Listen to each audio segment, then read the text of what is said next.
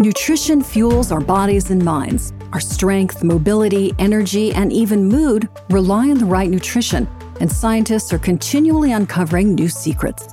Welcome to Nutrition Unlocked, the podcast celebrating innovations advancing the role of nutrition and health, sponsored by Nestle Health Science. In each episode, we talk to experts from around the world about the latest topics in the science of nutrition. On today's episode, we'll be talking about the role that nutrition plays in managing the symptoms of osteoarthritis. Our host is Anna Mole.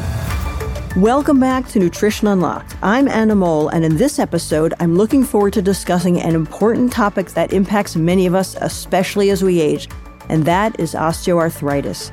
We are joined today by Professor David Hunter, rheumatologist, epidemiologist, professor of medicine in Florence, and co-chair of rheumatology at the University of Sydney. In this episode, we'll be unpacking the important role of nutrition in osteoarthritis. A very warm welcome, David. I am very excited to have you with us today. So let's get things started. World Arthritis Day is on the 12th of October, and I'm sure there are probably a few of us out there who have heard about osteoarthritis but don't really know a lot about it or how it impacts people's lives. So maybe you could start us off with a summary of what is osteoarthritis and how does it impact people's lives? Yeah, no, it's a great way to start. This is an incredibly common problem. So there's about 600 million people around the world have osteoarthritis. It's the main reason why a person might present complaining of pain and limited function in their knees, their hips, their hands. But it can affect any joint within the body and usually relates to some structural damage that's occurred to a joint, and some pain then begins emanating from that joint that's primarily affected. And then as a consequence of that, people find it difficult to do things. So it's an activity-related pain. So they might find it difficult to walk up or down stairs, to go and play tennis, to play golf. And it's the most common reason why a person might get a joint replaced. So it's very common, and it's something we can do a lot about. And how do most people first discover they have osteoarthritis? Is it because of what you described? They find suddenly they're limited in their ability to do things they've always been able to do or they've always enjoyed doing? Yeah, the most common reason a person finds out about it is they start noticing activity-related pain. So, for example, they start noticing pain in going downstairs or walking up a hill or squatting down to the ground or getting in and out of a car or a chair. And oftentimes that's quite intermittent and just specifically related to that activity. But over time, it may become more frequent and potentially also occur at rest. But usually it's an activity-related pain that they present with. And you mentioned 600 million people is quite a large number of people. You mentioned that it affects joints, and you specifically mentioned hips, knees, hands. Why those joints or why those body parts specifically? The most common joints that are affected are the knees and the hands. And the main reason why a person might get osteoarthritis in their knees usually relates to weight or injury to that joint. Distinct from that, for hand osteoarthritis, the most common reason a person develops that is because of genes that they're born with. Sometimes it's occupation, so certain occupations that involve a lot of hand activity can predispose a person to it. But the main reason here is a family history. So they're a little bit different as to why a person may get it in the first place. But for both of them, we know that excess weight plays a really important role.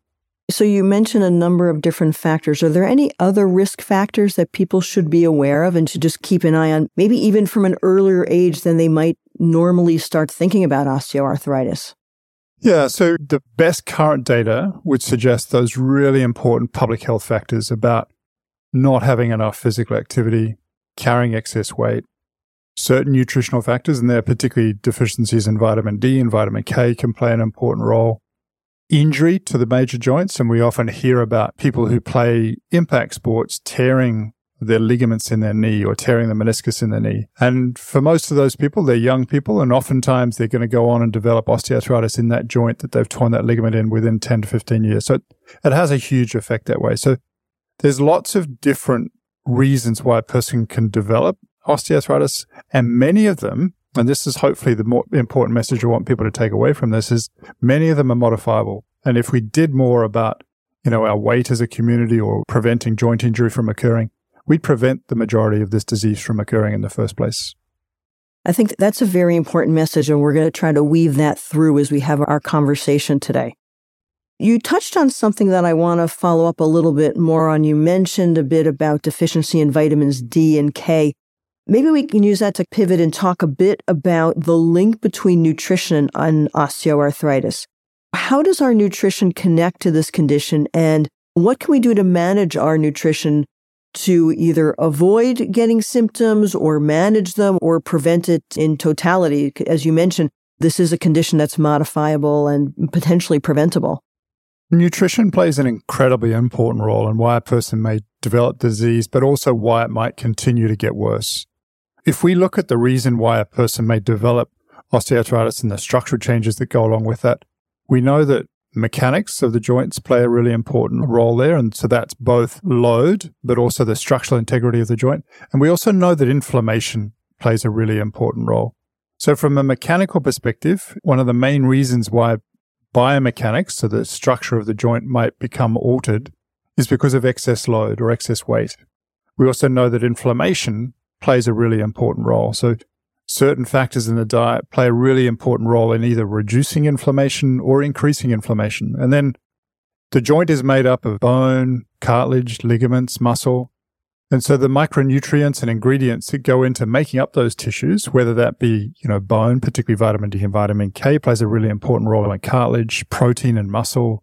Inflammation in the joint plays a really important role. So there's lots of different nutritional factors that play critical roles in how a joint is made up. I think I take away a couple of things here. One is the criticality of weight management, which we know is critical for so many health factors. And then the second one that you touched on is bone health, which obviously is very important in this. Does muscle strength or muscle fitness play a role in this as well? Yeah, all of the above. So let's unpack the weight a little bit first, Anna, because to be honest, that's the most important factor here. And so if we talk about the community as a whole, and in many developed countries, the US, Australia, and other countries such as that, about 2/3 of our population are above an ideal body weight. For a person that is at risk of developing osteoarthritis, that accounts for about 50% of the reason why they might develop osteoarthritis in the first place. And so for every additional 5 kilograms a person might carry, it increases your risk by 1/3. We also know for a person that's got osteoarthritis, for every additional kilogram that they carry, there's 4 kilograms of load goes across the joint. And so if we get a person's body weight down, it can make a big, meaningful difference to the symptoms that they feel from their disease. Bone, again, is a really important constituent part of any joint. Some of the reasons why that plays a really important role is in dissipation of some of those forces that we know go across the joint. And it plays a really important role in helping us to carry ourselves around through just the way our skeleton moves. And so we really need to pay heed to the fact that our skeleton and the physiology of our skeleton needs to have ingredients to make that up. So for us in our diet, the two ones that we tend to pay greatest attention to, things like vitamin D and calcium. And oftentimes in the Western diet, vitamin D is often not sufficient in intake, and we really require it in order to metabolize and make that. And likewise, calcium is often insufficient. So more frequently than not, this is a disease that tends to affect women. About 2 women are affected to as many men. And in addition, often after the age of menopause, when we know oftentimes the integrity of bone becomes problematic. So we pay a great deal of attention to both vitamin D and calcium ingestion in the diet and making sure that's adequate. Just quickly coming back to muscle's a really important factor here. So if we look at why a joint might develop osteoarthritis, joint stability plays a really important role, and the main stabilizers for our joints are those muscles. So again, it's important from the perspective of maintaining good health in your joints, that you maintain strong muscles, you remain active, because our joints will benefit from that. And again, protein is another really important constituent in the diet that plays a role there. I want to go a little deeper on the food nutrition piece, and then I want to come to lifestyle and exercise. So if we talk about food and nutrition, what are the kinds of diets, what are the kinds of foods or supplements that you recommend people take? The most important factor here is excess caloric intake or excess energy. So more often than not, the diet we're advocating for people to use is a low energy diet in combination with increasing their physical activity. So they just increase their caloric burn, because as much as it's a very complicated equation, If we're going to get a person's weight down, it's very much you burn more, you take in less, you're going to lose weight. So we try and keep it relatively simple. So oftentimes we're very much focused on low energy diets in combination with physical activity. For a number of people, obviously they're very interested in active ingredients that might help to reduce the likelihood of developing osteoarthritis or reducing inflammation in joints. And so we spend a bit of time talking about anti-inflammatory foods and or diets to help foster that. So we know that the omega-3 fatty acids, for example, that you might find in fish or krill or flaxseed oil are beneficial in terms of reducing inflammation in joints. In contrast, saturated animal fats, so the omega-6 fatty acids, tend to play a disingenuous role here and increase inflammation. So oftentimes trying to reduce the saturated animal fats, the omega-6, and increase the omega-3s.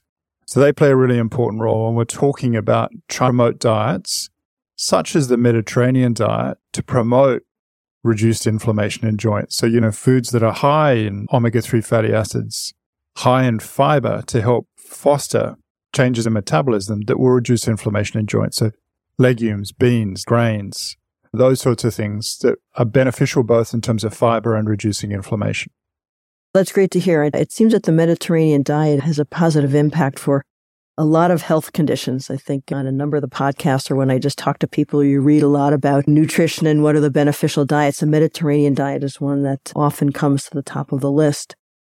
I've also read that there are certain micronutrients that are important. We've already talked about calcium, vitamin D. You mentioned vitamin K earlier. Are there other ones that people should keep an eye on to make sure that they have the right level of bone health? That's a good point, and I don't want to necessarily make it too complicated, but there are some suggestions that certain micronutrients play an important role here in bone health. I guess I'd like to point towards selenium and iron. And so we know that in certain parts of the world, they're endemically poor in terms of their nutrition, that selenium deficiency and iron deficiency can play a really important role in predisposing to arthritis. The converse of that is also true. It's so that if you have too much iron, and particularly too much copper, that it may actually increase your osteoarthritis. So there's probably a sweet spot here, at least from the viewpoint of bone health. Some of those factors do play an important role. It's important that you get enough, but it's also important you don't get too much. What's your view on I'll call it a comparison or the choice between a more natural supplement versus a drug? People have personal views. What's your professional view? My professional view is I think most of these have a role somewhere, and it's really important to engage the person who has the osteoarthritis in an appropriate conversation so they know what the evidence actually says. So does this help? Is it likely to work long term? What are the harms? What are the costs? And they're the same conversations we have, whether this is a supplement or a drug. Obviously, drugs are much more heavily policed, if you want to call it that, by the regulatory authorities than are supplements. But all supplements also have the potential to have some side effects. It's not, this is natural, therefore it's safe and it's not going to do any harm. Some of them do have harm. So it's really important that people who are out there who are thinking this is the panacea for all of my ails understand that they're not without harm. I think that's a good reminder. I think whatever you're putting in your body, you want to understand what the implications are, right? Nothing is perfect. Good to understand the pros and the cons, and then always just listening to your own body, right? How are you personally reacting to something, I think is another important piece. Yeah. And, undoubtedly, if you're going to try one of these things, do it in a sensible way. So you actually say, okay, well, I'm actually going to see, does this make a difference to my pain, to my function? Am I better 2 to 3 weeks after taking this than I was before using this? And if you're not, don't continue taking it, because if there's no benefit as far as your symptoms are concerned, there's no rational reason to continue to take it. I want to hone in on the area of pain management a bit, because that is something that you hear a lot of people talk about, and that, as we've already touched on, is something that often triggers people recognizing or coming to talk to a doctor about osteoarthritis. So what role can nutrition play in improving pain management for osteoarthritis? Nutrition plays an incredibly important role here. So let's look at the core treatments for osteoarthritis as they currently stand. And this is what most guidelines throughout the world would advocate for. The core treatments are maintaining a healthy body weight, bettering and improving the strength of the muscles around the joint, promoting physical activity, and understanding the disease. And so for all of those elements, whether we're talking about weight management, getting stronger, getting more active, nutrition plays a really important role. Let's talk about weight management. The key elements here are those low energy diet and increasing physical activities I mentioned before. If you're going to get active and you're going to improve muscle strength, you need the constituent parts of those muscles to help that. So, making sure that your protein intake is adequate, that similarly you're getting enough energy in your diet to undertake the physical activity and strength work that you otherwise want to be able to do. And obviously to stay well hydrated. So there's lots of key reasons why nutrition plays a really important role. And as we touched upon before, some suggestions that reducing inflammatory factors in the diet can also play a critical role here. So actually having a well-balanced diet that's similar to the Mediterranean diet in terms of its constituents can also play a critical role here. So if we're looking at pain management, all of those things can play a really important role. And they're the core treatments well before you even need to start thinking about taking any medication, such as an anti-inflammatory for pain. No, I think that's good advice. We've talked a little bit about that osteoarthritis can often impact people as they're getting older. And one of the things I wanted to talk about is muscle loss that people will often experience just naturally through the aging process, and sometimes also the increase in fat tissue. And I wanted to hear a little bit about how that affects osteoarthritis. I would imagine that it's linked a little bit back, as you've described before, to the diet, to weight management, to weight loss. But let's talk a little bit about the impact of muscle loss and potential fat gain during the aging process. Yeah, so that if we look at the average person, and not to suggest that there is an average person with osteoarthritis, but if we look at populations of people that have osteoarthritis, we know that muscle volume, muscle quality, muscle strength all decline with age. And some of the factors that are going on there is we know that fat is starting to infiltrate into these areas, that a person is not necessarily doing as much activity as they may have been doing before. And so, I guess the corollary of that is that we see that's contributing to the development of the disease. We see that's contributing towards why the disease might continue to progress and why symptoms also get worse over time. And so a lot of our treatments are really targeting towards trying to improve strength, improve muscle quality, improve muscle volume. And so that might come through focused strength work. And generally what we're suggesting here is a person does some strength-based work on the muscles surrounding the joint that are primary stabilizers at least 3 to 4 days a week, ideally in partnership with a physical therapist or an exercise physiologist, so that you're doing it well and you're using the appropriate technique and you're not hurting yourself. In addition to that, there's obviously some nutritional support that might be beneficial here, both in terms of ensuring that you're getting adequate protein in your diet, but also to make sure that you're not actually getting too much inappropriate fat and or too much carbohydrate and sugars that are likely to get converted into tissues that are unhealthy for you long term. So, nutrition plays an important role here, and long term, it's really beneficial for your joints to optimize the muscle function around the joints. I want to come back to something that you just said, and it's around this balance between protein, fat, and carbohydrate, which sounds simple and basic, but isn't always easy. And one of the things that we know about people, particularly as they get older and their protein needs change, is it's often hard to get enough protein. How do you advise people to think about that or to go about doing that? It's a great question. I get a bit spoiled here, Anna, because at least in my clinical practice, I work in what's called a multidisciplinary practice. So I work alongside physical therapists, dietitians, psychologists, orthotists, and nurse. So more often than not, most of the people who I'm seeing get to sit in there with a dietitian for a period of time and talk about, what's the optimal way to get protein in the diet. So more often than not, historically, the way that used to happen is people used to get a lot of red meat. And, we know that that's not necessarily the best way for them to address their protein needs long term, particularly if we know that some of those saturated animal fats are likely to contribute to inflammation. So more often than not, what we're finding is our dietitians spending time with them talking about healthier sources of protein, whether that be protein that can come from fish, lean sources of meat, in addition to plant-based sources of protein, which we know can actually also be beneficial in this regard.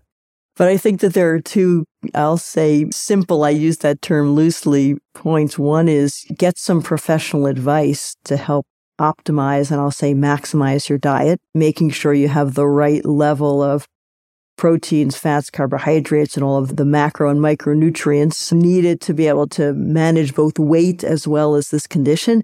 And then the exercise piece, and it's going to be that combination of diet and exercise, which is going to be so important for that real 1-2 punch.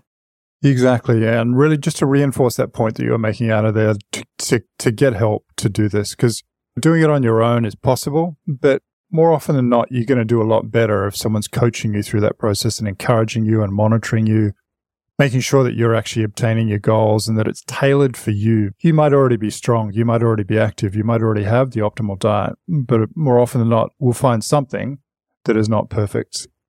Keep working towards it and get help to attain the goals that are important for you longer term.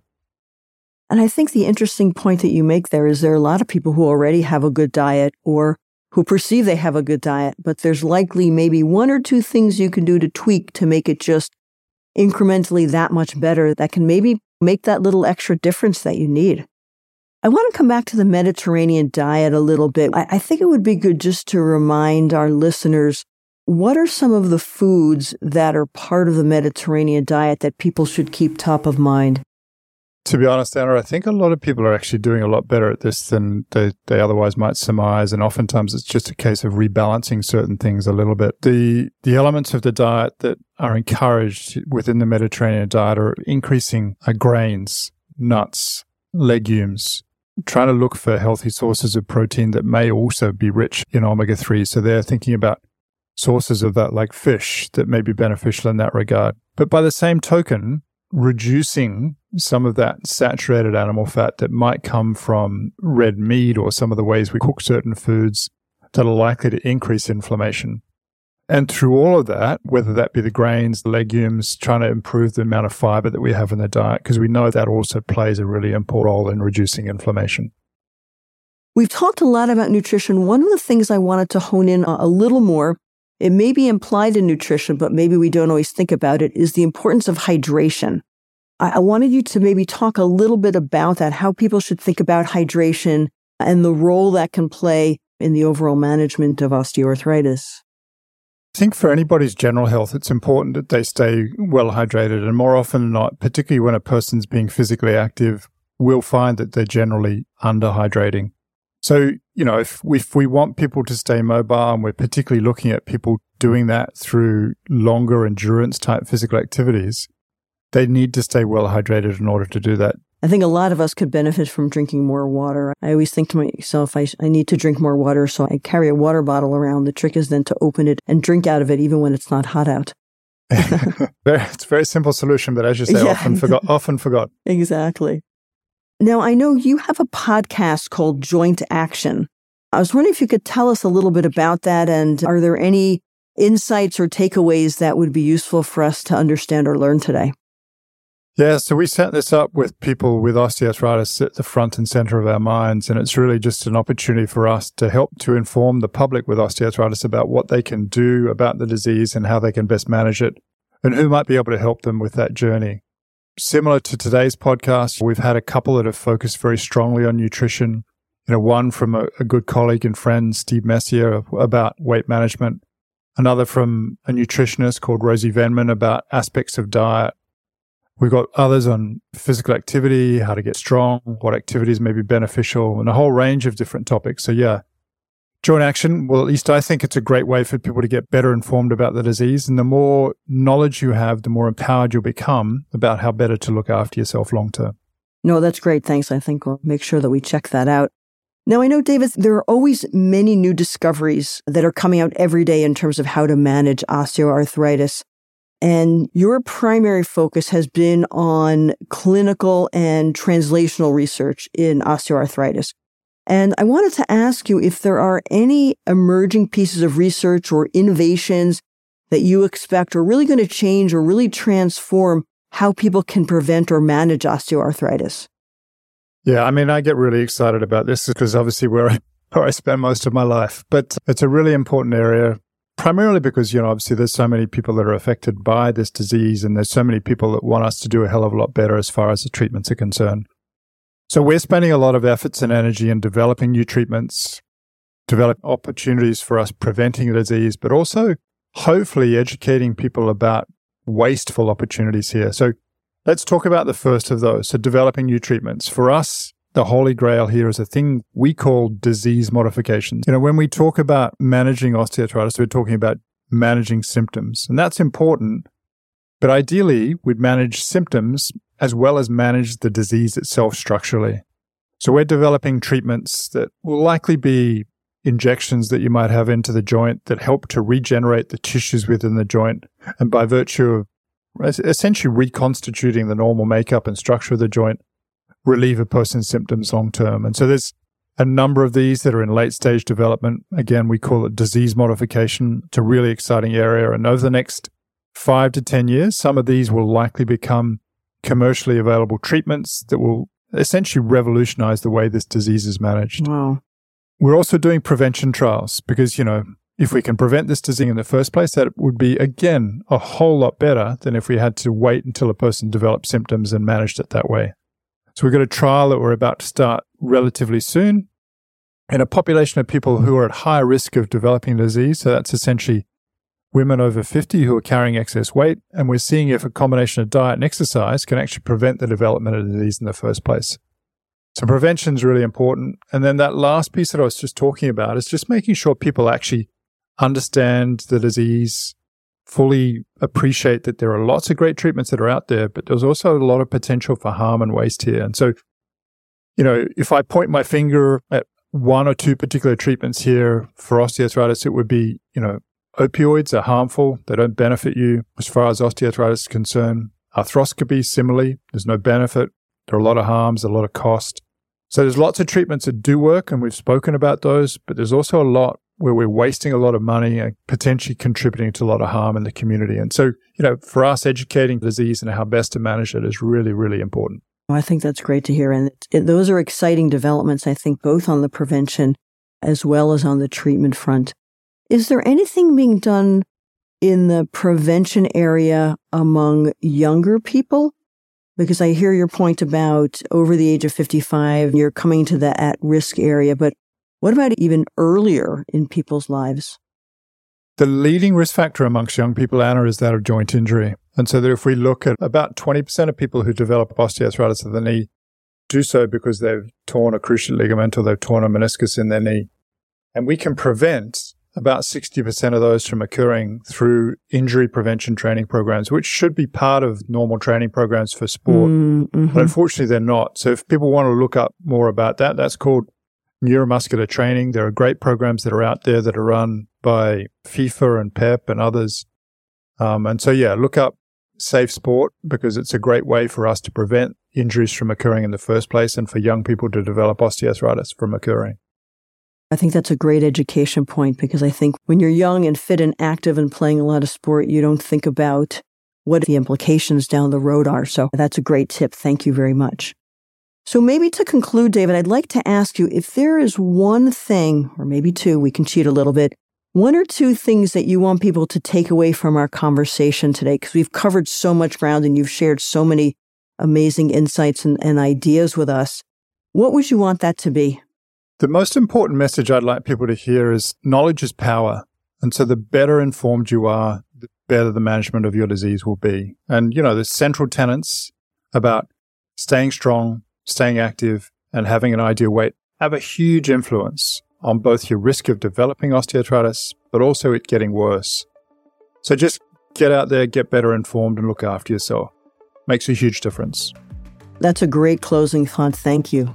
Well, I hope this episode of Nutrition Unlocked has left everyone with a greater understanding of osteoarthritis and how nutrition can help people prevent and manage their symptoms.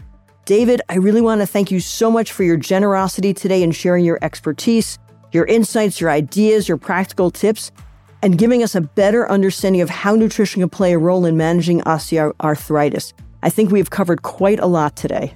Anna, it's been an absolute pleasure. Thank you so much for giving me an opportunity to speak to your listeners. If you haven't already done so, please subscribe to Nutrition Unlocked so you don't miss an episode, and we'd love to hear from you. Use hashtag Nutrition Unlocked on social media to let us know your thoughts on this episode about osteoarthritis and nutrition. We look forward to sharing more insights on the science of nutrition with you very soon. See you next time on Nutrition Unlocked.